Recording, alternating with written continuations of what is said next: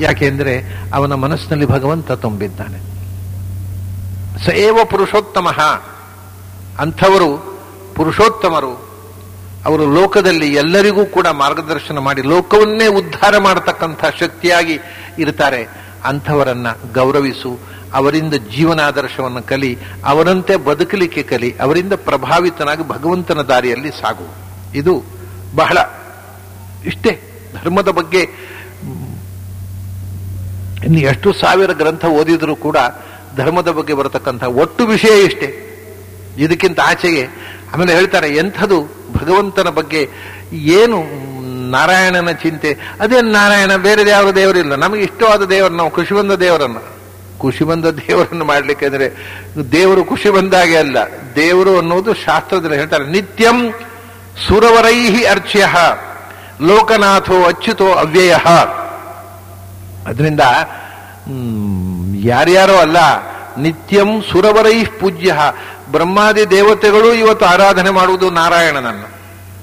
ನಿತ್ಯಂ ಸುರವರೈ ಪೂಜ್ಯ ಲೋಕನಾಥ, ಸಮಸ್ತ ಜೀವಜಾತಕ್ಕೆ ಸ್ವಾಮಿ ಆಗಿರ್ತಕ್ಕವ.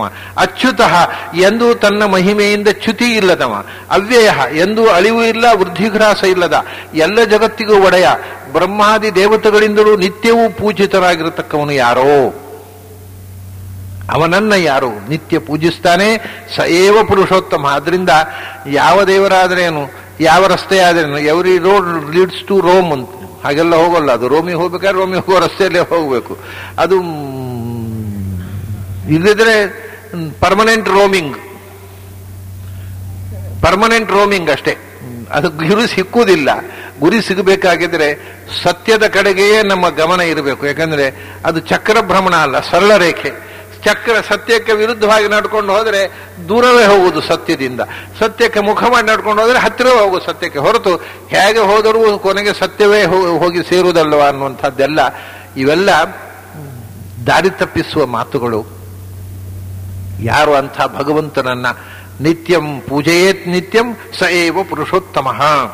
ಇಷ್ಟು ಹೇಳಿ ಇನ್ನೊಂದು ಸಂಗತಿ ಹೇಳ್ತಾರೆ. ಇದು ಎಲ್ಲ ನಮ್ಮ ಬದುಕು ಸತ್ಯ ಪ್ರಾಮಾಣಿಕತೆಯ ಕಡೆಗೆ ನಮಗೆ ಇರಬೇಕಾದ ಒತ್ತು, ಭಗವಂತನ ಎಚ್ಚರ. ಇದೆಲ್ಲ ಆದ್ಮೇಲೆ ಸಮಾಜದಲ್ಲಿ ಕೆಲವರು ಕೆಟ್ಟದ್ದನ್ನೇ ಮಾಡುವುದು ಅವರ ಜೀವಧರ್ಮ, ನೀವು ಏನು ಮಾಡಿದ್ಬಿಡೋದಿಲ್ಲ. ಅಂಥ ಕೆಟ್ಟದ್ದನ್ನು ಮಾಡತಕ್ಕವರಿಗೆ ಸಂಸ್ಕೃತದಲ್ಲಿ ಒಂದು ಹೆಸರಿದೆ, ಅವನಂದ್ರೆ ಆತತಾಯಿಗಳು ಅಂತ. ಇದರಲ್ಲಿ ಗೀತೆಯಲ್ಲಿ ಬರುತ್ತೆ, ಹತ್ವೈತಾನ್ನ ಆತತಾಯಿನಃ. ಇವರು ಆತತಾಯಿಗಳನ್ನ, ದುರ್ಯೋಧನಾದಿಗಳನ್ನ, ಕಾ ಪ್ರೀತಿ ಸ್ಯಾತ್ ಜನಾರ್ದನ, ಇವರನ್ನ ಕೊಂದು ನಮಗೇನು ಸುಖ. ಆತತಾಯಿಗಳು ಅಂತ. ಆತತಾಯಿಗಳು ಅಂದ್ರೆ ಏನು? ನಮಗೆ ಆತ ಅಂದ್ರೆ ಏನು ಅಂತ ಕನ್ನಡದಲ್ಲಿ ಗೊತ್ತು, ತಾಯಿ ಅಂದ್ರೆ ಏನು ಅಂತ ಕನ್ನಡದಲ್ಲಿ ಗೊತ್ತು, ಆದ್ರೆ ಆತತಾಯಿ ಅಂದ್ರೆ ಏನು ಅಂತ ಗೊತ್ತಿಲ್ಲ. ಆತತಾಯಿ ಎಂದರೆ 6 ಥರದ ಪಾತಕಿಗಳನ್ನ ಒಟ್ಟಿಗೆ ಸಮಷ್ಟಿಯಾಗಿ ಆತತಾಯಿ ಅಂತ ಹೇಳ್ತಾರೆ. ಯಾರು? ಅಗ್ನಿದಃ ಗರದಶ್ಚೈವ ಧನಹಾರೀಚ ಸುಪ್ತಃ ಕ್ಷೇತ್ರ ದಾರಾಪಹಾರೀಚ ಷಡೇತೆ ಹ್ಯಾತತಾಯಿನಃ ಅಂತ 6 ವಿಧದ ಪಾತಕಿಗಳನ್ನ ಆತತಾಯಿಗಳು ಅಂತ ಹೇಳ್ತಾರೆ ಶಾಸ್ತ್ರದಲ್ಲಿ. ಅಂಥವರಿಂದ ದೂರ ಇರು. ನೀನು ಯಾವ ಸಾಧನೆ ಮಾಡುವಾಗಲೂ ಈ 6 ಮಂದಿಯಿಂದ ದೂರ ಇರು. ಯಾಕಂದ್ರೆ ಅವರ ಸಹವಾಸ ಮಾಡಿದರೆ ಮತ್ತೆ ಅವರ ಪ್ರಭಾವದಿಂದ ನೀನು ದಪ್ಪುವ ಸಾಧ್ಯತೆ ಇದೆ. ನಾವು ಜೀವನದಲ್ಲಿ ದೂರ ಇಡಬೇಕಾದ, ಅವರು ಜಗಳ ಮಾಡುವುದಲ್ಲ, ಅವರ ಒಡನಾಟದಿಂದ ದೂರ. ಯಾರು? ಅಗ್ನಿದಹ, ಇನ್ನೊಬ್ಬರ ಮನೆಗೆ ಬೆಂಕಿ ಕೊಟ್ಟು ಸುಟ್ಟು ಇನ್ನೊಬ್ಬರನ್ನ ಬೀದಿ ಪಾಲು ಮಾಡುವಂಥ ಸ್ವಭಾವ, ನಮ್ಮ ಮನೆಗೆ ಬೆಂಕಿ ಹಾಕೋದು. ಆಮೇಲೆ ಇನ್ನೊಬ್ಬರಿಗೆ ಅನ್ನದಲ್ಲಿ ವಿಷ ಹಾಕಿ ತಿನ್ನಿಸಿ ಸಾಯಿಸುವುದು. ಅಂದ್ರೆ ಇವರೆಲ್ಲ ನೀಚರು, ಅಂದ್ರೆ ಜೀವಕ್ಕೆ ಬೆಲೆ, ಟೆರರಿಸ್ಟ್ಗಳು, ಅಂದ್ರೆ ಇನ್ನೊಬ್ಬರನ್ನು ಕೊಲ್ಲುವುದೇ ಧರ್ಮ ಅಂತ ತಿಳ್ಕೊಂಡವರು, ತಮ್ಮ ಸ್ವಾರ್ಥಕ್ಕೋಸ್ಕರ ಇನ್ನೊಬ್ಬರನ್ನು ಸಾಯಿಸುವವರು, ಬೆಂಕಿ ಕೊಟ್ಟು ಅವರು ಇಡೀ ಸಂಸಾರ ಸುಟ್ಟ ಹಾಕ್ಬೋದು, ವಿಷ ಹಾಕಿ ಕೊಲ್ಲುವವರು. ಗರದಶ್ಚೈವ ಧನಹಾರಿ, ಸಮಸ್ತ ಸಂಪತ್ತನ್ನು ಕಿತ್ತುಕೊಳ್ಳುವವರು, ಬೀದಿಪಾಲು. ಈ ದುರ್ಯೋಧನ ಇದು ಎಲ್ಲವನ್ನೂ ಮಾಡಿದ್ದಾನೆ. ನಿಮಗೆ ದುರ್ಯೋಧನ ಈ ಎಲ್ಲಾ ಆತತಾಯಿಗಳದ್ದು ಒಂದು ಸಮಷ್ಟಿ ಸಾಕಾರ ಮೂರ್ತಿ. ಅಗ್ನಿದಹ, ಅರಗಿನ ಮನೆ ಕಳಿಸಿ ಬೆಂಕಿ ಕೊಟ್ಟಿದ್ದಾನೆ. ಗರದಹ, ವಿಷ ಹಾಕಿ ಭೀಮನನ್ನು ಕೊಲ್ಲಬೇಕು ಅಂತ ವಿಷ ಹಾಕಿಸಿದ್ದಾನೆ, ಅನ್ನಕ್ಕೆ ಹಾವುಗಳಿಂದ ಕಚ್ಚಿಸಿದ್ದಾನೆ. ಆಮೇಲೆ ಧನಹಾರಿ, ಅವರು ಪೂರ್ವ ಸಂಪತ್ತನ್ನು ಅಪಹಾರ ಮಾಡಿ ಕಾಡಿ ಗಳಿಸಿದ್ದಾನೆ. ಸಂಪತ್ತನ್ನ ಪೂರ್ತಿ ಕಿತ್ತುಕೊಂಡು ನಮ್ಮನ್ನು ಬೀದಿಪಾಲು ಮಾಡುವವನು ಆತತಾಯಿ. ವಿಷ ಕೊಟ್ಟು ಸಾಯಿಸೋನು ಆತತಾಯಿ, ಬೆಂಕಿಯಿಂದ ಸುಟ್ಟು ಸಾಯಿಸೋನು ಆಯ್ತು. ಆಮೇಲೆ ಸುಪ್ತಃ, ಸುಪ್ತಃ ಅಂದ್ರೆ ಮಲಗಿದಾಗ ಕೊಲೆ ಮಾಡುವ. ಭೀಮಸೇನ ಮಲಗಿದ್ದಾಗ ಅವನನ್ನು ಕೊಲ್ಲಿಸುವಂತ ಪ್ರಯತ್ನ ಮಾಡಿದ್ದದು. ಇದೆಲ್ಲವೂ ಇದರದ್ದು. ಆಮೇಲೆ ಕ್ಷೇತ್ರದಾರಾಪಹಾರೀಚ, ನಮ್ಮ ಪ್ರಾಪರ್ಟಿಯನ್ನೆಲ್ಲ ಕಿತ್ತುಕೊಂಡು ನಮ್ಮನ್ನು ಬೀದಿಪಾಲ ಮಾಡುವವ. ಹೆಂಡತಿಯನ್ನ ಬಲಾತ್ಕಾರವಾಗಿ ಕಿತ್ತುಕೊಂಡು ಹಿಂಸೆ ಕೊಡೋರು. ಈ 6 ಮಂದಿ ಇದ್ದಾರಲ್ಲ, ಸಮಾಜದಲ್ಲಿ ಅತ್ಯಂತ ನೀಚ ಅಪರಾಧಿಗಳು, ಕ್ಷಮೆಯಿಲ್ಲದ ಅಪರಾಧಗಳು. ಬೆಂಕಿಯಿಂದ ಇನ್ನೊಬ್ಬರನ್ನು ಕೊಲ್ಲುವವ, ವಿಷ ಹಾಕಿ ಕೊಲ್ಲುವವ, ಮಲಗಿದ್ದಾಗ ಬಂದು ಕತ್ತು ಹಿಸುಕಿ ಕೊಲ್ಲುವವ, ಸಂಪತ್ತನ್ನು ಕಿತ್ತುಕೊಳ್ಳುವವ, ನಮ್ಮ ಆಸ್ತಿ ಪಾಸ್ತಿಯನ್ನು ಕಿತ್ತುಕೊಳ್ಳುವವ, ಪತ್ನಿಯನ್ನು ಅಪಹಾರ ಮಾಡುವವ, ಬಲಾತ್ಕಾರವಾಗಿ ನಮ್ಮ ಕಣ್ಣೆದುರೇ ನಮ್ಮವರನ್ನು ಕಿತ್ತುಕೊಂಡು ನಡೆದಿದೆ ಈ ದೇಶ ವಿಭಜನೆ ಆಗುವಾಗ. ಪಾಪಿಗಳು, ಶಾಸ್ತ್ರ ಏನು ಹೇಳ್ತೋ, ಇಂಥ ಪಾಪಿಗಳನ್ನ ಕಂಡಲ್ಲಿ ಕೊಂದು ಬಿಡಿ ಅಂತ. ಆತ ತಾಯಿನ ಮಾಯಾಂತಂ. ಇವರ ಹಿನ್ನೆಲೆ ನೋಡ್ಬಿ, ದೊಡ್ಡ ಮನುಷ್ಯರೋ ಸಣ್ಣ ಮನುಷ್ಯರೋ, ಯಾವ ಕುಲ ಗೋತ್ರ ಒಂದೂ ನೋಡ್ಬೇಡಿ. ಇವರು ಸಮಾಜ ಕಂಟಕರು. ಈ 5 ಥರದ ಮಂದಿ 6 ಥರದ ಮಂದಿ ಯಾವತ್ತೂ ಸಮಾಜ ಕಂಟಕರು. ಅವರನ್ನು ಕಂಡಲ್ಲಿ ಗುಂಡಿಕ್ಕಿ ಕೊಲ್ಲಬೇಕು ಅಂತಾರೆ ಶಾಸ್ತ್ರಕಾರರು. ಅವ್ರು ನೋಡಿ, ಈ ಪಾಪಿಗಳ ಬಗ್ಗೆ ಏನು ಕನ್ಸೆಷನ್ ಇಲ್ಲ. ಅಗ್ನಿದಹ, ಇನ್ನೊಬ್ಬರ ಮನೆಗೆ ಬೆಂಕಿ ಕೊಟ್ಟು ಇನ್ನೊಬ್ಬರನ್ನ ಸಾಯಿಸುವವನು, ಅವನು ಬದುಕಬಾರದು, ಅವನನ್ನು ಗುಂಡಿಕ್ಕಿ ಕೊಲ್ಲಿ. ಗರದಹ, ವಿಷ ಹಾಕಿ ಕೊಲ್ಲುವವನು. ಧನಹಾರಿ, ಆಮೇಲೆ ಇನ್ನೊಬ್ಬರ ಸಂಪತ್ತನ್ನು ಕಿತ್ತುಕೊಳ್ಳುವವ. ಸುಪ್ತಃ, ಮಲಗಿದಲ್ಲಿ ಕತ್ತು ಹಿಚಿಕಿ ಏನೋ ಮಾಡಿಕೊಳ್ಳುವುದು, ಅವರ ಆಸ್ತಿ ಪಾಸ್ತಿಯನ್ನು ಒಳಗೆ ಹಾಕುವವನು, ಮತ್ತು ಹೆಂಡತಿಯನ್ನು ಒಳಗೆ ಹಾಕುವ, ಅಪಹಾರ ಮಾಡಿ ತನ್ನ ಸ್ವಾಧೀನ ಮಾಡಿಕೊಂಡು ಅವನಿಗೆ. ಈ 6 ಮಂದಿಗೆ ಇದು ಮನುಷ್ಯ ಮಾಡಬಹುದಾದ ಪಾತಕಗಳಲ್ಲೇ ನೀಚಾತಿ ನೀಚವಾದಂತಹ ಪಾತಕ. ಇಂಥವರಿಗೆ ಇದೆಲ್ಲವನ್ನೂ ಮಾಡಿದಾನಲ್ಲ. ದ್ರೌಪದಿಯನ್ನು ಹೇಳ್ಕೊಂಡು ಕ್ಷೇತ್ರ ದಾರಾಪಹಾರಿ. ದುರ್ಯೋಧನ ಈ 6 ಬಗೆಯ ಆತತಾಯಿಯೂ ಹೌದು. ಪ್ರಾಯ ಈ 6 ಕೃತ್ಯ ಮಾಡಿದವರು ಸಿಗ್ಲಿಕ್ಕಿಲ್ಲ ಒಂದೇ ಕಡೆ. ನಿಮಗೆ ಅಂಥ ಒಂದು ಎಕ್ಸಾಂಪಲ್ ಬೇಕಾದ್ರೆ ದುರ್ಯೋಧನ ಮಾತ್ರ, ಪ್ರಚಂಡ ದೃಷ್ಟಾಂತ. ಅವನಷ್ಟು ನೀಚ ಕೃತ್ಯ ಅಂತ ಏನು ಶಾಸ್ತ್ರದಲ್ಲಿ ಪರಿಗಣನೆ ಮಾಡಿದ್ದಾರೆ ಅಷ್ಟನ್ನೂ ಮಾಡಿದವ. ಅದಕ್ಕೋಸ್ಕರವೇ ಕೃಷ್ಣ ಅವನನ್ನು ಕೊಲ್ಲಿಸಿದ್ದು. ದುರ್ಯೋಧನ ತೊಡೆ ಮುರಿದು ಬಿದ್ದಾಗ ಕೃಷ್ಣನನ್ನು ಹಂಗಿಸ್ತಾನೆ, ನೀನು ಭಾರಿ ಧರ್ಮ ಸಂಸ್ಥಾಪನಾರ್ಥಾಯ ಸಂಭವಾಮಿ, ನೀನು ಮಾಡಿದ್ದೆಂಥದ್ದು? ಕಣ್ಸನ್ನೆ ಮಾಡಿ ಭೀಮನಿಗೆ ಯುದ್ಧ ಮಾಡ್ತಾ ಇದ್ದ, ನಾನು ಸೋಲಿಲ್ಲ ಗದಾಯುಧದಲ್ಲಿ. ಆವಾಗ ಮೆಲ್ಲ ತೊಡೆ ಮುರಿಯುವಂತೆ ಕಣ್ಸನ್ನೆ ಮಾಡಿದವನ, ನೀನೆಂಥ ಧರ್ಮ ಸಂಸ್ಥಾಪಕ ಅಂತ ಕೇಳಿದ್ದಕ್ಕೆ ಏನು ಉತ್ತರ ಕೊಟ್ಟ ಕೃಷ್ಣ? ದುರ್ಯೋಧನ, ಏನು ಬೇಜಾರಿಲ್ಲ, ನೀನು ತೊಡೆ ಮುರಿದು ಬಿದ್ದದ್ದಕ್ಕೆ ನನಗೆ ಬೇಸರ ಇಲ್ಲ. ಯಾಕೆ ಗೊತ್ತಾ? ನೀನು ಏನು ಮಾಡಿದ್ದೀನಿ ನೆನಪಿಟ್ಟುಕೋ. ದ್ರೌಪದಿ ಸಭೆಗೆ ಬಂದದ್ದಲ್ಲ, ನೀನು ಹೇಳ್ಕೊಂಡು ತರಿಸಿದಿ. ನಿನ್ನ ತಮ್ಮ ಅವಳನ್ನ ಹೇಳ್ಕೊಂಡು ಬಂದ ಸಭೆಗೆ. ಪಾಪ ಅಂಥ ಒಂದು ಅಸಹಾಯಕ ಸ್ಥಿತಿಯಲ್ಲಿ ಇರತಕ್ಕಂಥ ಹೆಣ್ಮಗಳನ್ನ ನಿನಗೆ ಒಂದು ಕ್ಷಣ ಈ ಅಸಹಾಯ ಸ್ಥಿತಿಯಲ್ಲಿ ಹೆಣ್ಣಿಗೆ ಹೀಗೆ ಹಿಂಸೆ ಕೊಡಬಾರದು ಅಂತ ಅನ್ನಿಸಲಿಲ್ಲ ನಿನಗೆ. ನೀನು ಏನು ಮಾಡಿದಿ? ಕಣ್ಣು ಹೊಡೆದೆ, ಎಡತೊಡೆ ತಟ್ಟಿ ಬಾಯಲ್ಲಿ ಕೂಡು ಅಂತ ಸಂಕೇತ ಮಾಡಿದೆ ಅಲ್ವಾ? ಒಂದು ಅಸಹಾಯಳಾದ ಹೆಣ್ಣಿಗೆ, ಅದು ನಿನ್ನವಳಲ್ಲ, ಇನ್ಯಾರದ್ದೋ ಮಡದಿಯನ್ನ ತೊಡೆ ತಟ್ಟಿ ಬಾಯಲ್ಲಿ ಕೂಡು ಅಂತ ಸಂಕೇತ ಮಾಡುವ ನೀಚರಿಗೆ ಆ ತೊಡೆಯನ್ನು ಮುರಿಯುವುದಕ್ಕಿಂತ ಕಮ್ಮಿ ಪನಿಷ್ಮೆಂಟೇ ಇಲ್ಲ ಅಂತ ಹೇಳಿದ ಕೃಷ್ಣ. ಅದರಿಂದ ನೀನು ಮಾಡಿದ ತಪ್ಪಿಗೆ ನೀನು ಶಿಕ್ಷೆ ಆಯ್ತಷ್ಟೇ, ನನಗೇನು ಬೇಸರ ಇಲ್ಲ ಅಂತ. ಇದು ಆತತಾಯಿ. ಆದ್ರಿಂದ ಅಂಥವ್ರಿಗೆ ಶಿಕ್ಷೆ ಆಗಲಿ, ಅಯ್ಯೋ ಅವ್ರಿಗೆ ಕ್ಷಮಾದಾನ ಅಲ್ಲ. ಅಯ್ಯೋ ಪಾಪ ದುರ್ಯೋಧನೂ ಒಬ್ಬ ಮನುಷ್ಯ, ಧರ್ಮರಾಜನೂ ಒಬ್ಬ ಮನುಷ್ಯ, ಇರ್ಲಿ ಪಾಪ ಬದುಕೊಂಡು ಅಂತ ಹೇಳುದ? ಮನುಷ್ಯ ಹೌದು, ಆದ್ರೆ ಅವ್ರು ಒಬ್ಬ ಬದುಕಿರೋದು 1000 ಜನರಿಗೆ ಹಿಂಸೆ ಕೊಡ್ತಾರಲ್ಲ, 1000 ಜನ ಉಳಿತಾರೆ, ಅವನನ್ನು ಮುಗಿಸಿ ಫಿನಿಶ್ ಹಿಮ್ ಅಂತಾನೆ ಕೃಷ್ಣ.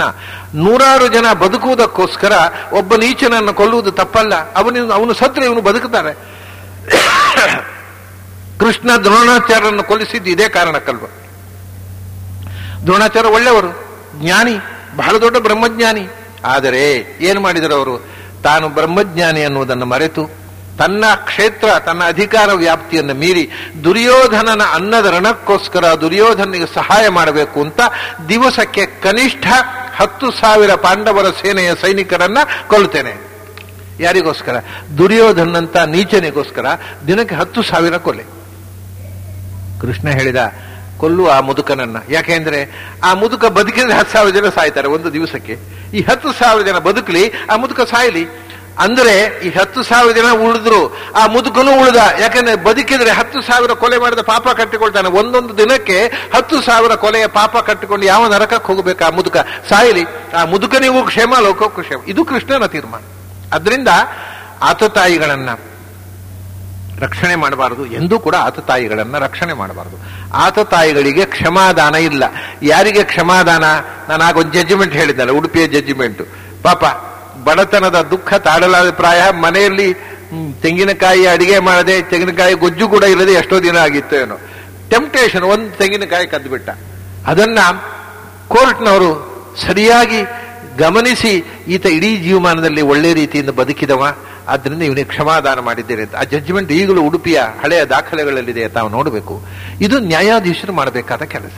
ಆದರೆ ಒಬ್ಬ ಕಳ್ಳ, ಅವನು ಪ್ರೊಫೆಷನಲ್ ಕಳ್ಳ, ಅವನಿಗೂ ಕ್ಷಮಾದಾನ ಮಾಡೋದಲ್ಲ. ಅವನಿಗೆ ಇವತ್ತು ನೀವು ಕದ್ದದನ್ನು ಕ್ಷಮಾದಾನ ಮಾಡಿದ್ರೆ ಅದರ 2 ಪಟ್ಟು ನಾಳೆ ಕದೀತಾನೆ. ಅವನಿಗೆ ಪಶ್ಚಾತ್ತಾಪ ಇಲ್ಲ. ಯಾರು ಪಶ್ಚಾತ್ತಾಪದಿಂದ ತಿದ್ದಿಕೊಂಡಿದ್ದಾರೆ ಅವರು ಮಾಡಿದ ತಪ್ಪಿಗೆ ಕ್ಷಮೆ ದೇವರು ಕೊಡ್ತಾನೆ. ಯಾರು ತಪ್ಪಿನಿಂದ ಬಿಟ್ಟರೆ ಇನ್ನೊಂದು ತಪ್ಪು ಮಾಡಲಿಕ್ಕೆ ಪ್ಲಾನ್ ಹಾಕ್ತಾನೆ, ಅವರಿಗೆ ದೇವರು ಕೂಡ ಕ್ಷಮಿಸುವುದಿಲ್ಲ. ಹಾಗಾಗಿ ತಪ್ಪು ಸರಿಗಳ, ಒಳಿತು ಕೆಡುಕುಗಳ ಜಿಜ್ಞಾಸೆ ಬಹಳ ಅಂತರಂಗದ ಜಿಜ್ಞಾಸೆ. ಅದನ್ನು ತಿಳಿದು ನಾವು ಬದುಕಬೇಕು ಅನ್ನತಕ್ಕಂಥ ಮಾತನ್ನ ಕೃಷ್ಣ ಹೇಳಿರತಕ್ಕಂಥ, ಗೀತೆಯಲ್ಲಿ ಹೇಳಿರತಕ್ಕಂಥ ಮಾತುಗಳನ್ನೇ ಇನ್ನೊಂದು ರೀತಿಯಲ್ಲಿ ಪದ್ಮಪುರಾಣ ನಮಗೆ ತಿಳಿಸ್ತದೆ ಎನ್ನುವಲ್ಲಿ ಇವತ್ತಿನ ಪದ್ಮಪುರಾಣ ಚಿಂತನವನ್ನು ಮುಗಿಸೋಣ. ಪುರಾಣಗಳಲ್ಲಿ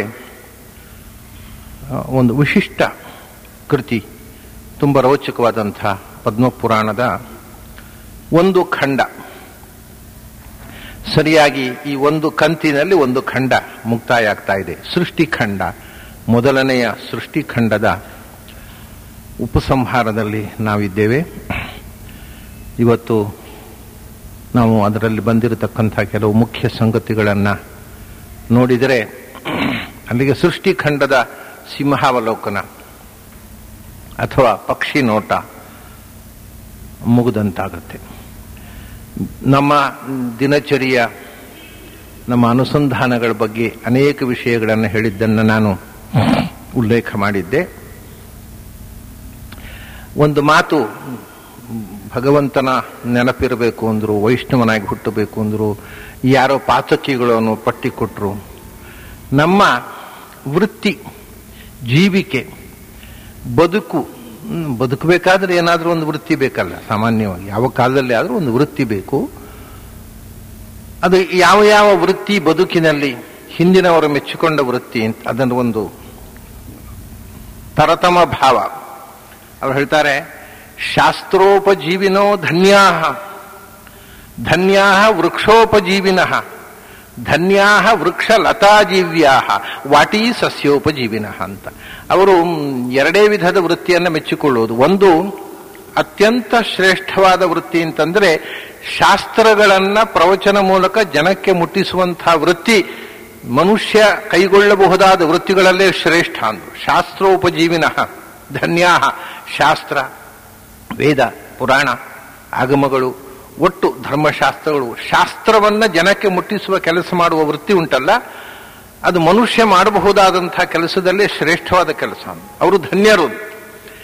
ಅದರ ನಂತರ ಎಲ್ಲರಿಗೂ ಆಗೋಲ್ಲ. ನಾವು ಶಾಸ್ತ್ರ ಪ್ರವಚನ ಎಲ್ಲರೂ ಮಾಡಿದರೆ ಕೇಳುವವರು ಬೇಕಲ್ಲ. ಎಲ್ಲರೂ ಮಾಡುವವರು ಅದರ ಕಡೆ ಕೇಳುವವರು ಕೆಲವರು ಬೇಕಾಗತ್ತೆ. ಎಲ್ಲರೂ ಮಾಡಲಿ ಶುರು ಮಾಡಿದ್ರ ಕಡೆಗೆ ಯಾರೂ ಕೇಳುವವರಿಲ್ಲ. ನನ್ನ ಪ್ರೀತಿಯ ಕುರ್ಚಿಗಳೇ ಮೇಜುಗಳೇ ಅಂತ ಹೇಳಬೇಕಾಗತ್ತೆ. ಅದರಿಂದ ಹೇಳುವವರು ಬೇಕು ಅಂದ್ರೆ ಕೇಳುವವರು ಸ್ವಲ್ಪ ಹೆಚ್ಚಿರಬೇಕು. ಹೇಳುವವರಿಗಿಂತ ಕೇಳುವವರ ಸಂಖ್ಯೆ ಜಾಸ್ತಿ ಇರಬೇಕು.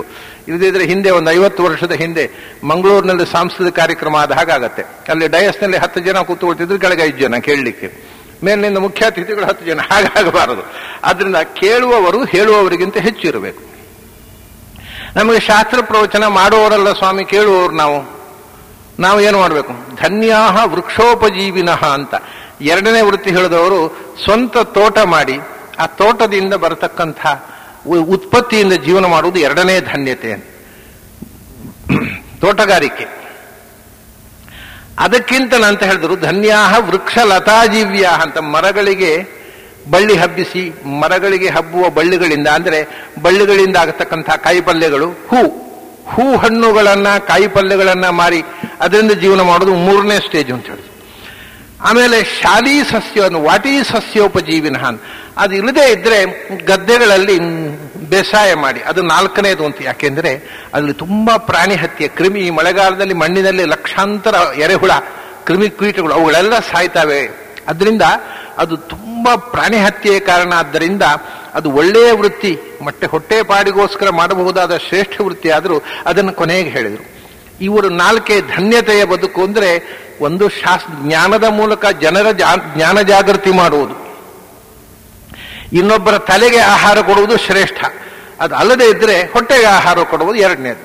ಅದರಲ್ಲಿಯೂ ತೋಟಗಾರಿಕೆ, ತೆಂಗಿನ ತೋಟ, ಕಂಗಿನ ತೋಟ ಮಾಡಿಕೊಂಡು ಅದರ ಉತ್ಪತ್ತಿಯಿಂದ ತಾನು ಬೆಳೆಸಿದಂಥ ವಸ್ತುವನ್ನು ಸಮಾಜಕ್ಕೆ ಕೊಟ್ಟು ಅದರಿಂದ ಬಂದ ಹಣದಿಂದ ಬದುಕುವುದು 2ನೇದ್ದು.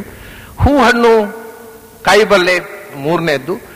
ಬೇಸಾಯ ಮಾಡಿ ಬದುಕುವುದು 4ನೇದ್ದು. ಹೀಗೆ ಅವರು ಬೇರೆ ಯಾವ ವೃತ್ತಿಯನ್ನು ಹೇಳುವುದಿಲ್ಲ.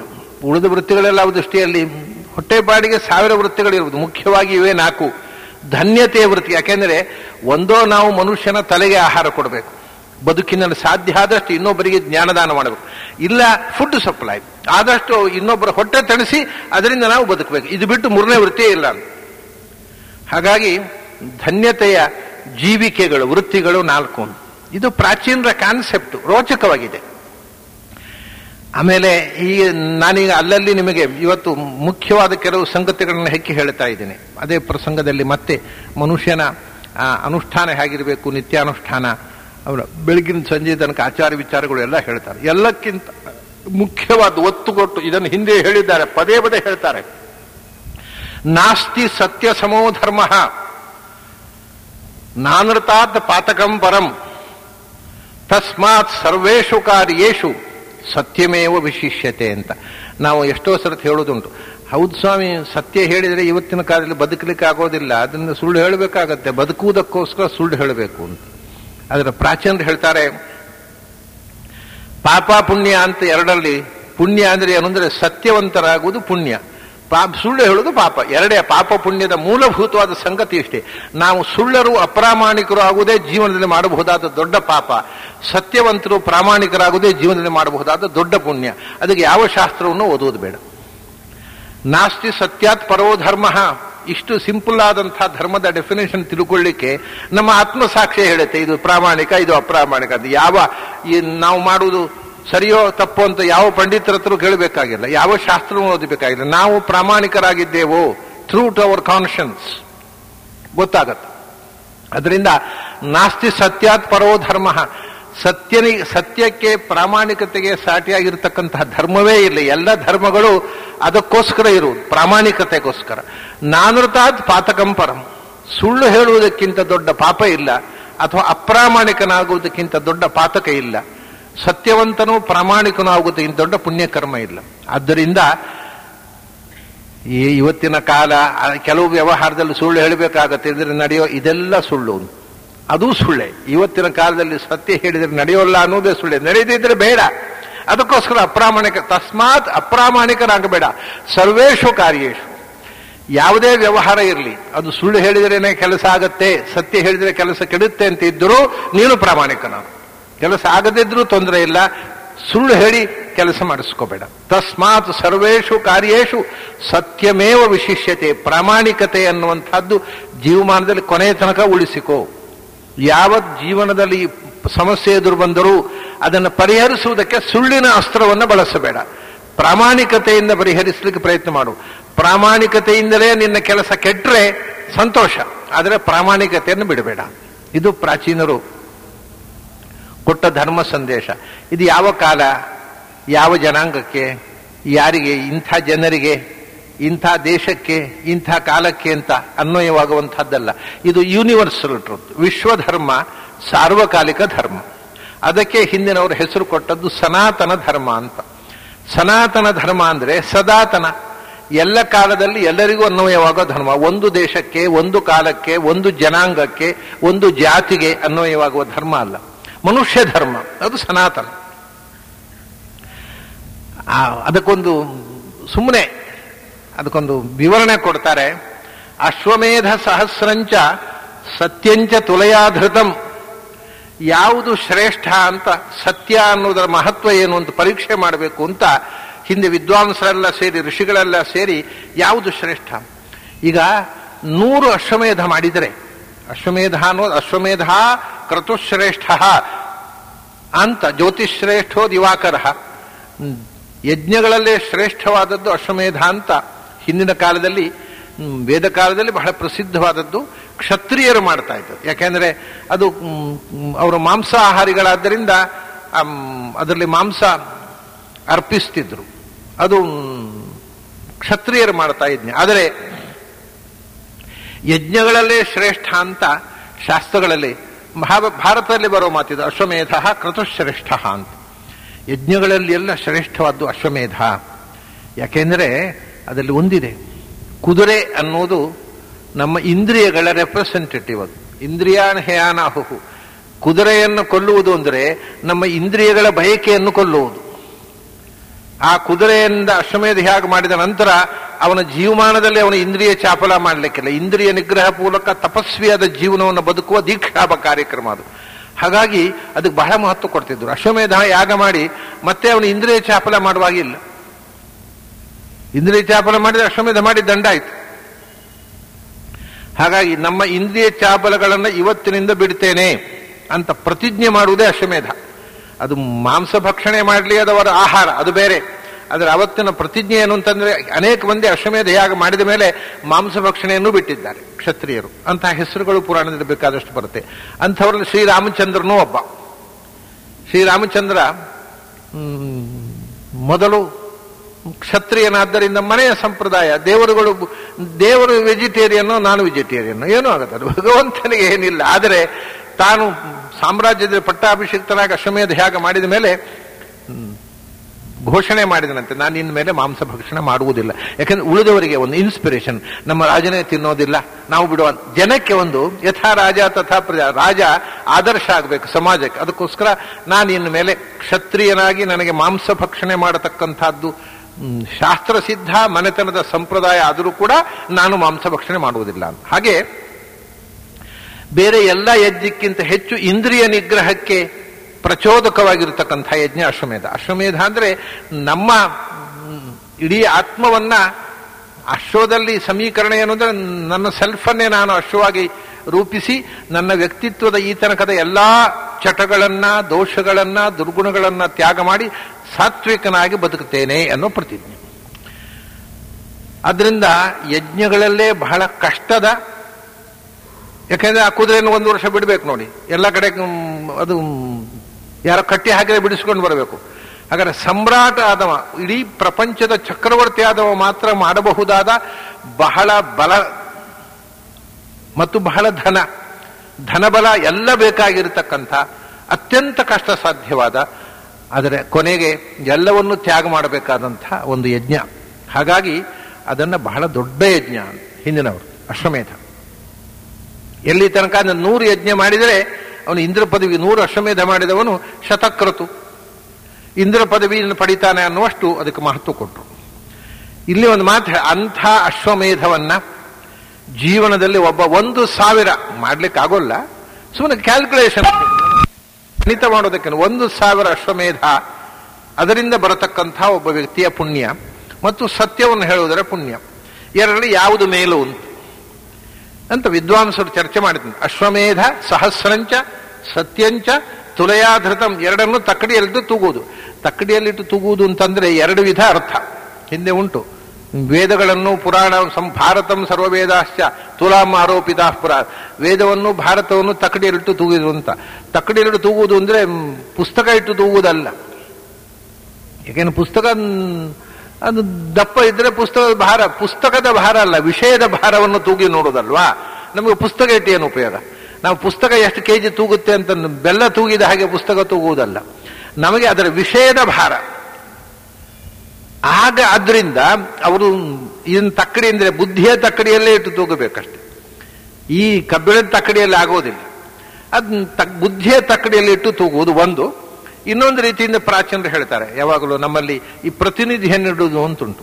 ಯಜಮಾನ ಸ್ಥಾನೆ ಅಯಂ ಪ್ರಸ್ತರಃ, ಯಜ್ಞ ಮಾಡುವಾಗ ಯಜಮಾನ ಹೊರಟು ಹೋದರೆ ಅವನು ಬರುವ ತನಕ ಒಂದು ದರ್ಭ ಮುಷ್ಟಿಯನ್ನು ಇಡ್ತಿದ್ರು. ಹಾಗೆ ಯಜಮಾನ ಪ್ರಸ್ತರಹ ಅಂತ ಶ್ರುತಿಯೇ ಹೇಳುತ್ತೆ. ಹಾಗೆ ಪ್ರತಿನಿಧಿಯಾಗಿ ಸಮಸ್ತ 1,000 ಅಶ್ವಮೇಧದ ಪ್ರತಿನಿಧಿಯಾಗಿ ಒಂದು ವಸ್ತು ಇಡೋದು, ಒಂದು ಪುಷ್ಪ ಇಡೋದು, ಮತ್ತೆ ಸತ್ಯದ ಪ್ರತಿನಿಧಿಯಾಗಿ ಒಂದು ಪುಷ್ಪ ಇಡೋದು. ಅದನ್ನ ಋಷಿಗಳು ಪ್ರಾರ್ಥನೆ ಮಾಡಿ ಯಾವುದು ಮಹತ್ವದ್ದೋ ಆ ತಕ್ಕಡಿ ಭಾರ ತೋರಿಸ್ರಿ ಅಂತ ಪ್ರಾರ್ಥನೆ ಮಾಡಿದರೆ, ಇದರ ಪ್ರತಿನಿಧಿಯಾಗಿ ಇಟ್ಟಂತಹ ಸತ್ಯದ ಪ್ರತಿನಿಧಿಯಾಗಿ ಏನೋ ಒಂದು ಸಣ್ಣ ವಸ್ತು ಇಟ್ಟಿದ್ದೇವೆ ನಾವು, ಏನೋ ಒಂದು ದೊಡ್ಡ ಹೂವೋ ಒಂದು ಹಣ್ಣೋ ಇಟ್ಟಿದ್ದೇವೆ, ಆದರೆ ಅದು ಭಾರ ಜಾಸ್ತಿ. ಅದು ಅಶ್ವಮೇಧ 1000 ತಟ್ಟೆ ಮೇಲೆ ಹೋಯಿತು, ಇದು ಕೆಳಗೆ ಹೋಯಿತು. ಅಶ್ವಮೇಧ ಸಹಸ್ರಾಚ್ಯ ಸತ್ಯಮೇವ ವಿಶಿಷ್ಯತೆ. 1000 ಅಶ್ವಮೇಧ ಮಾಡುವುದರಿಂದ ಬರುವ ಪುಣ್ಯಕ್ಕಿಂತ ಸತ್ಯವಂತನಾಗಿ ಬದುಕುವುದರಿಂದ ಬರುವ ಪುಣ್ಯ ದೊಡ್ಡದು. ಸತ್ಯಕ್ಕೆ ಸಾಟಿಯಾದ ಪುಣ್ಯ ಕಾರ್ಯವೇ ಇಲ್ಲ. ಪ್ರಾಮಾಣಿಕನಾಗು ಪ್ರಾಮಾಣಿಕನಾಗು ಪ್ರಾಮಾಣಿಕನಾಗು, ಇದು ಒಂದೇ ಮಾತು ಅವ್ರದ್ದು. ಇನ್ನೇನು ಪ್ರಾಮಾಣಿಕತೆ ಒಂದು ಇಲ್ಲದೆ ಇದ್ರೆ ಎಲ್ಲ ಧರ್ಮಾಚರಣೆಗಳು ನಾಟಕ ಆಗತ್ತೆ, ಶೋ. ನಾನು ಧರ್ಮ ಮಾಡುವುದು ಅಪ್ರಾಮಾಣಿಕ, ಯಾಕೆ ನಿಮ್ಮನ್ನು ಮೆಚ್ಚಿಸಬೇಕು ಅಂತ ಹೋಯ್ತು ಎಲ್ಲ ಧರ್ಮ. ಅದರಿಂದ ಯಾವ ಧರ್ಮವೂ ಅಲ್ಲ. ಮೂಲ ಧರ್ಮ ಪ್ರಾಮಾಣಿಕತೆ. ನಾವು ಸಿನ್ಸಿಯರ್ ಆಗಿ ಫೇತ್ಫುಲ್ ಆಗಿ ನಾವು ಏನು ಮಾಡ್ತೇವೆ ಅದು ಮಾತ್ರ ಧರ್ಮ ಆಗತ್ತೆ ಅಂತ ಸತ್ಯದ ಬಗ್ಗೆ ಬಹಳ ಒತ್ತು ಕೊಟ್ಟು ಒಂದು ಮಾತು ಹೇಳಿ. ಅದಾದ ಮೇಲೆ ಈ ಗೋವುಗಳ ಬಗ್ಗೆ ಬಹಳ ಸುಂದರವಾದಂಥ ಒಂದು ಮಾತು ಪದ್ಮಪುರಾಣದಲ್ಲಿ ಬರುತ್ತೆ. ನಾನು ಇವತ್ತು ಸ್ಕ್ಯಾಟರ್ಡ್ ಆಗಿ ಕೆಲವು ವಿಷಯಗಳನ್ನು ಮಾತ್ರ, ಗೋವುಗಳ ಬಗ್ಗೆ ಬಹಳ ಸುಂದರವಾದಂಥ ಮಾತು ಬರುತ್ತೆ. ಇವಾಗ ನಾವು ಹಸುಗಳನ್ನು ಹಿಂದೆ ಪ್ರತಿ ಮನೆಯಲ್ಲಿ ಹಸುಗಳನ್ನು ಸಾಕುತ್ತಿದ್ರು. ಬೆಳಗಾತ ಎದ್ದು ತುಳಸಿ ಮತ್ತು ಗೋವುಗಳನ್ನು ಒಂದು ಪ್ರದಕ್ಷಿಣೆ ಬಂದು ಅವುಗಳನ್ನು ಹುಲ್ಲು ಹಾಕಿ ಮೈ ತಿಕ್ಕಿ ಬರುವಂಥ ಸಂಪ್ರದಾಯ. ಬೆಳಗಾತ ಎದ್ದ ನಿತ್ಯಾನುಷ್ಠಾನದಲ್ಲಿ ತುಳಸಿ ವಂದನ, ಗೋವಂದನ ಅನ್ನೋದು ಮಾಮೂಲಿ. ಯಾಕಂದರೆ ಮನೆಯಲ್ಲಿ ಹಟ್ಟಿ ಇತ್ತು, ಹಟ್ಟಿಯಲ್ಲಿ ದನಗಳಿರುತ್ತಿದ್ದವು. ಈಗ ನಾಗರಿಕತೆ ಬೆಳೆದ ಹಾಗೆ ಮನೆ ಕಟ್ಟಲಿಕ್ಕೆ ಜಾಗ ಸಿಗೋಲ್ಲ, ಅದರಲ್ಲಿ ಮತ್ತೆ ಹಟ್ಟಿಯಲ್ಲಿ ಪ್ರೊವೈಡ್ ಮಾಡೋದು. ಹಟ್ಟಿ ಮಾಡಿದ್ರೆ ಅಲ್ಲಿ ದನಗಳನ್ನು ಕಟ್ಟಿದ್ರೆ ಸಾಕಲಿಕ್ಕೆ ಹುಲ್ಲು ಹಿಂಡಿಗೆ ಯಾರು ದುಡ್ಡು ಕೊಡೋದು. ಅದರಿಂದ ಈಗ ಸುಲಭೀಕರಣ ಆಗಿದೆ. ಅದರ ಬದಲಿಗೆ ಏನು ಮಾಡ್ತಾರೆ, ನಾವು ಹೇಗೂ ತೊಟ್ಟೆಯಲ್ಲಿ ಹಾಲು ಬರುತ್ತೆ, ಹಾಲಿನ ರುಚಿ ಇರೋದಿಲ್ಲ, ಆದರೂ ಹಾಲಿನ ಬಣ್ಣ ಇರುತ್ತಲ್ಲ, ತಗೊಂಡು ಬಿಡೋಣ ಅದನ್ನೇ ಅಂತ ತೊಟ್ಟೆ ಹಾಲು ಕುಡಿಯೋದು, ಆರಾಮ ಇದ್ದು ಬಿಡೋದು. ಅದನ್ನ ರುಚಿ ಇಲ್ಲ ಅದು ಹಾಲಿನದ್ದು. ನಮಗೆ ನಿಜವಾದ ಹಾಲು ಕುಡಿದ್ರೆ ಅಲ್ವ ಅದು ರುಚಿ ಇಲ್ಲ ಅಂತ ಗೊತ್ತಾಗೋದು. ಬಹಳ ಜನ ಹುಡುಗರಿಗೆ ನಾನು ನೋಡಿದ್ದೇನೆ, ನಿಜವಾದ ಮನೆಯಲ್ಲಿ ಕರೆದ ದನದ ಹಾಲಿನ ರುಚಿಯೇ ಗೊತ್ತಿಲ್ಲ, ತೊಟ್ಟೆ ಹಾಲೇ ರುಚಿ ತಿಳ್ಕೊಂಡ್ಬಿಟ್ಟಿದ್ದಾವೆ. ಆದರೆ ನಿಜವಾದ ದನದ ಹಾಲು ರುಚಿ ನೋಡಿದವರಿಗೆ ತೊಟ್ಟೆ ಹಾಲಿನ ರುಚಿ ಡಿಫರೆನ್ಸ್ ಗೊತ್ತಾಗುತ್ತೆ. ಅದು ಹಾಲಿನ ಹಾಗೆ ಇಲ್ಲ, ರುಚಿಯೇ ಇಲ್ಲ, ಟೇಸ್ಟೇ ಇಲ್ಲ, ಹಾಲಿನ ಟೇಸ್ಟೇ ಇಲ್ಲ. ಅದ್ರ ಎಲ್ಲ ಅದ್ರಲ್ಲಿರತಕ್ಕ ಸಾರವನ್ನು ತೆಗೆದು ಬರೀ ಬಣ್ಣ ಮಾತ್ರ ಹಾಲಿನದ್ದಿರುತ್ತೆ. ಆದರೆ ಈ ದನದ ಹಾಲು ಫ್ರೆಶ್ ಮನೆಯಲ್ಲಿ ಕರೆದ ದನದ ಹಾಲಿನ ರುಚಿ ನೋಡದೇ ಇದ್ದವರಿಗೆ ಮನೆಯ ಹಾಲು, ಮನೆಯ ಮೊಸರು, ಮನೆಯ ಬೆಣ್ಣೆ, ಮನೆಯ ತುಪ್ಪ, ಇದು ಯಾವ್ದು ರುಚಿಯೂ ಗೊತ್ತಿಲ್ಲ. ಈ ಅಂಗಡಿಯಿಂದ ತಂದ ತುಪ್ಪವೇ ತಿನ್ನೋದು. ನನಗೆ ಒಮ್ಮೊಮ್ಮೆ ಆಶ್ಚರ್ಯ ಆಗುವುದು. ಆ ಪಕ್ಕದ ಎಲೆ ಹಾಕಿದಾಗ ನಾನು ಮೂಗು ಮುಚ್ಚಿಕೊಳ್ಳೋದು, ಆ ತುಪ್ಪ ಅಷ್ಟು ವಾಸನೆ ಇರುತ್ತೆ, ಆದ್ರೂ ತುಪ್ಪ ಅಂತ ಹೊಯ್ಕೊಂಡು ತಿಂತಾವೆ. ಅಂದ್ರೆ ನಿಜವಾದ ತುಪ್ಪದ ರುಚಿಯೇ ಗೊತ್ತಿಲ್ಲ. ಅದು ಏನು ರುಚಿ ಅದು? ಆ ಘಮ ಘಮ ಅಂದ್ರೆ ಆ ಫ್ಲೇವರ್ ಇನ್ನು ಪ್ರಪಂಚದ ಯಾವ ವಸ್ತುವೂ ಇಲ್ಲ. ಅದು ದನದ ಕೊಡುಗೆ. ನಾವು ಇವತ್ತು ನಿಜವಾದ ದನದಿಂದ ಸಿಗತಕ್ಕಂತಹ ವಸ್ತುಗಳನ್ನು ಸೇವನೆ ಮಾಡ್ತಾ ಇಲ್ಲ. ಅದನ್ನೆಲ್ಲ ಯಂತ್ರದಲ್ಲಿ ಹಾಕಿ ಅದರ ಸಾರವನ್ನು ಹಿಂಡಿ ತೆಗೆದು ಬರೀ ಕೃತಕವಾದಂತಹ ಹಾಲು, ಕೃತಕವಾದಂತಹ ಮೂಗಿಗೆ ಕೈ ಹಿಡಿದು ತಿನ್ನಬೇಕಾದ ಬೆಣ್ಣೆ, ಆಮೇಲೆ ತುಪ್ಪ, ಇದೆಲ್ಲ. ದನ ಮನೆಯಲ್ಲೇ ಇರಬೇಕು. ದಿನ ಮನೆಯಲ್ಲಿ ಮನೆ ಸಾರಿಸಲಿಕ್ಕೆ ಅದರ ಗೋಮಯ ಬೇಕು, ಬೆಳಗಾತ ಮೈ ತಿಕ್ಕಲಿಕ್ಕೆ ದನ ಬೇಕು, ಅದರ ಹಾಲು ಮಕ್ಕಳು ಕುಡಿಬೇಕು. ಮನೆಯಲ್ಲಿ ದೇವರ ಸಮರ್ಪಣೆಗೆ ಹಾಲು, ಮೊಸರು, ತುಪ್ಪ, ಬೆಣ್ಣೆ ಅದು ಮನೆಯಲ್ಲೇ ಕಾದಂತಹ, ಇದು ಭಾರೀ ಸಂಭ್ರಮ ಹಿಂದೆ. ಹಾಗಾಗಿ ಗೋವಿನ ಬಗ್ಗೆ ಬಹಳ ಒತ್ತು ಕೊಡ್ತಾರೆ ಪ್ರಾಚೀನರು. ಅವ್ರು ಹೇಳ್ತಾರೆ, ಗಾವೋ ಬಂಧುರು ಮನುಷ್ಯಾಣಂ ಮನುಷ್ಯಾ ಬಂಧವೋ ಗವಾಂ ಅಂತ.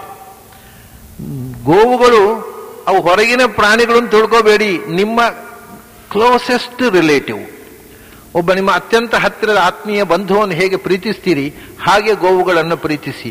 ಯಾಕೆಂದ್ರೆ ತಾಯಿಯ ನಂತರ ನಿಮಗೆ ಹಾಲು ಉಡಿಸುವಂತಹ ತಾಯಿ ಗೋವು. ಅದನ್ನು ಯಾವುದೊಂದು ಪರಕೀಯ ಪ್ರಾಣಿ ಅಂತ ಯೋಚನೆ ಮಾಡಬೇಡಿ, ಅದು ನಿಮಗೆ ಅತ್ಯಂತ ಹತ್ತಿರದ ಬಂಧು ಅಂತ ತಿಳ್ಕೊಳ್ಳಿ. ಗಾವೋ ಬಂಧುರು ಮನುಷ್ಯಾಣಂ. ಅಷ್ಟೇ ಅಲ್ಲ, ಇನ್ನೊಂದೇನು ಅಂದ್ರೆ, ನೀವು ಗೋವುಗಳು ಮನುಷ್ಯರಿಗೆ ಬಂಧು, ಮನುಷ್ಯರು ಮನುಷ್ಯಾಹ ಬಾಂಧವಾಹ ಗವಾಂ. ಗೋವುಗಳಿಗೆ ಬಂಧುಗಳು ಯಾರು? ಪಾಪ ಅವುಗಳನ್ನ ಹಾದಿಯಲ್ಲಿ ಬಿಟ್ರೆ ಸ್ವಂತ ಬದುಕಲಿಕ್ಕೆ ಇಲ್ಲ, ಕಷ್ಟಪಟ್ಟು ನರಳಾಟಪಟ್ಟು ಆಹಾರ ಇಲ್ಲದೆ ಸಾಯೋಲ್ವ ಅವುಗಳನ್ನ ಅದರಿಂದ ಗೋವುಗಳಿಗೆ ಮನುಷ್ಯರೇ ಬಂಧುಗಳು. ಗೋವುಗಳು ಸಾಕೋಲ್ಲ, ಮನುಷ್ಯರೇ ಸಾಕಬೇಕು. ಆದ್ರಿಂದ ಗೋವುಗಳಿಗೆ ಮನುಷ್ಯರು ಬಂಧು, ಮನುಷ್ಯರಿಗೆ ಗೋವುಗಳು ಬಂಧು. ಅವುಗಳನ್ನ ಮನುಷ್ಯರು ಬಂಧು, ಗೋವುಗಳು ಮನುಷ್ಯರನ್ನ ನಂಬಿಕೊಂಡು ಬದುಕುತ್ತವೆ. ಎಷ್ಟು ಪ್ರೀತಿಸ್ತಾವೆ ಅಂದ್ರೆ, ಯಾರಾದ್ರೂ ನಮ್ಮ ಬಂಧುಗಳು ಅಷ್ಟು ನಮ್ಮನ್ನು ಪ್ರೀತಿಸ್ತಾರ? ಒಂದು ಗೋವು, ಒಂದು ಹಸು ಮನೆಯಲ್ಲಿ ಸಾಕಿದರೆ ಅದು ನಮ್ಮನ್ನು ಪ್ರೀತಿಸುವಷ್ಟು ಮನುಷ್ಯರು ಯಾರಾದ್ರೂ ಪ್ರೀತಿಸ್ತಾರ? ಪ್ರೀತಿಸೋಲ್ಲ. ಎಲ್ಲಿ ತನಕ ಅಂದ್ರೆ, ನೀವು ಒಂದು ಹಸುವನ್ನ ಪ್ರೀತಿಯಿಂದ ಸಾಕಿ ದಿನಾಲು ಅದಕ್ಕೆ ಆಹಾರ ಹಾಕುವುದು, ದಿನಾಲು ಹಾಲು ಕರೆಯುವುದು ಮಾಡಿ ಅದನ್ನು ಪ್ರೀತಿಸ್ತಾ ಇದ್ರೆ, ಅದು ಎಲ್ಲಿ ತನಕ ಅಂದ್ರೆ, ನೀವು ಮನೆಯಿಂದ 1 ಕಿಲೋಮೀಟರ್ ದೂರದಲ್ಲಿದ್ದೀರಿ ಅಂತ ಇಟ್ಟುಕೊಳ್ಳಿ. ಅವುಗಳಿಗೆ ಮೂಗಿನ ವಾಸನೆಯಲ್ಲಿ 1 ಕಿಲೋಮೀಟರ್ ದೂರದಲ್ಲಿ ತನ್ನನ್ನು ಪ್ರೀತಿಸಿ ತನ್ನನ್ನು ಸಾಕುವವ ಅಥವಾ ಸಾಕುವವಳು ಬರ್ತಾ ಇದ್ದಾಳೆ ಅಂತ ಗೊತ್ತಾದರೆ ಅಂಬಾ ಅಂತವೆ ಅವು. ಪ್ರೀತಿ. ಇಂದಿನ ಮನುಷ್ಯರು ಬೆಲ್ಲುವತ್ತಿದ್ರು ಯಾರು ನೀವು? ಅವರಿಲ್ಲ, ಮತ್ತೆ ಬನ್ನಿ ಅಂತಾರೆ. ಅವಾಗಲ್ಲ 1 ಕಿಲೋಮೀಟರ್ ದೂರದಲ್ಲಿ ಪ್ರೀತಿಯಿಂದ ಕೂಗ್ತಾವೆ, ರಿಸೀವ್ ಮಾಡ್ತಾವೆ, ಬಾ ನಾನು ಕಾಯ್ತಾ ಇದ್ದೀನಿ. ಎಷ್ಟು ಪ್ರೀತಿ ಅವುಗಳಿಗೆ ಮನುಷ್ಯ ಅಂದರೆ. ಮನುಷ್ಯನ ತುಂಬಾ ಪ್ರೀತಿಸ್ತವೆ ಅವುಗಳಿಗೆ ಪಾಪ ಮೈಯಲ್ಲಿ ನೊಣ ಕೂತ್ರೆ, ಹೇನು ಕೂತ್ರೆ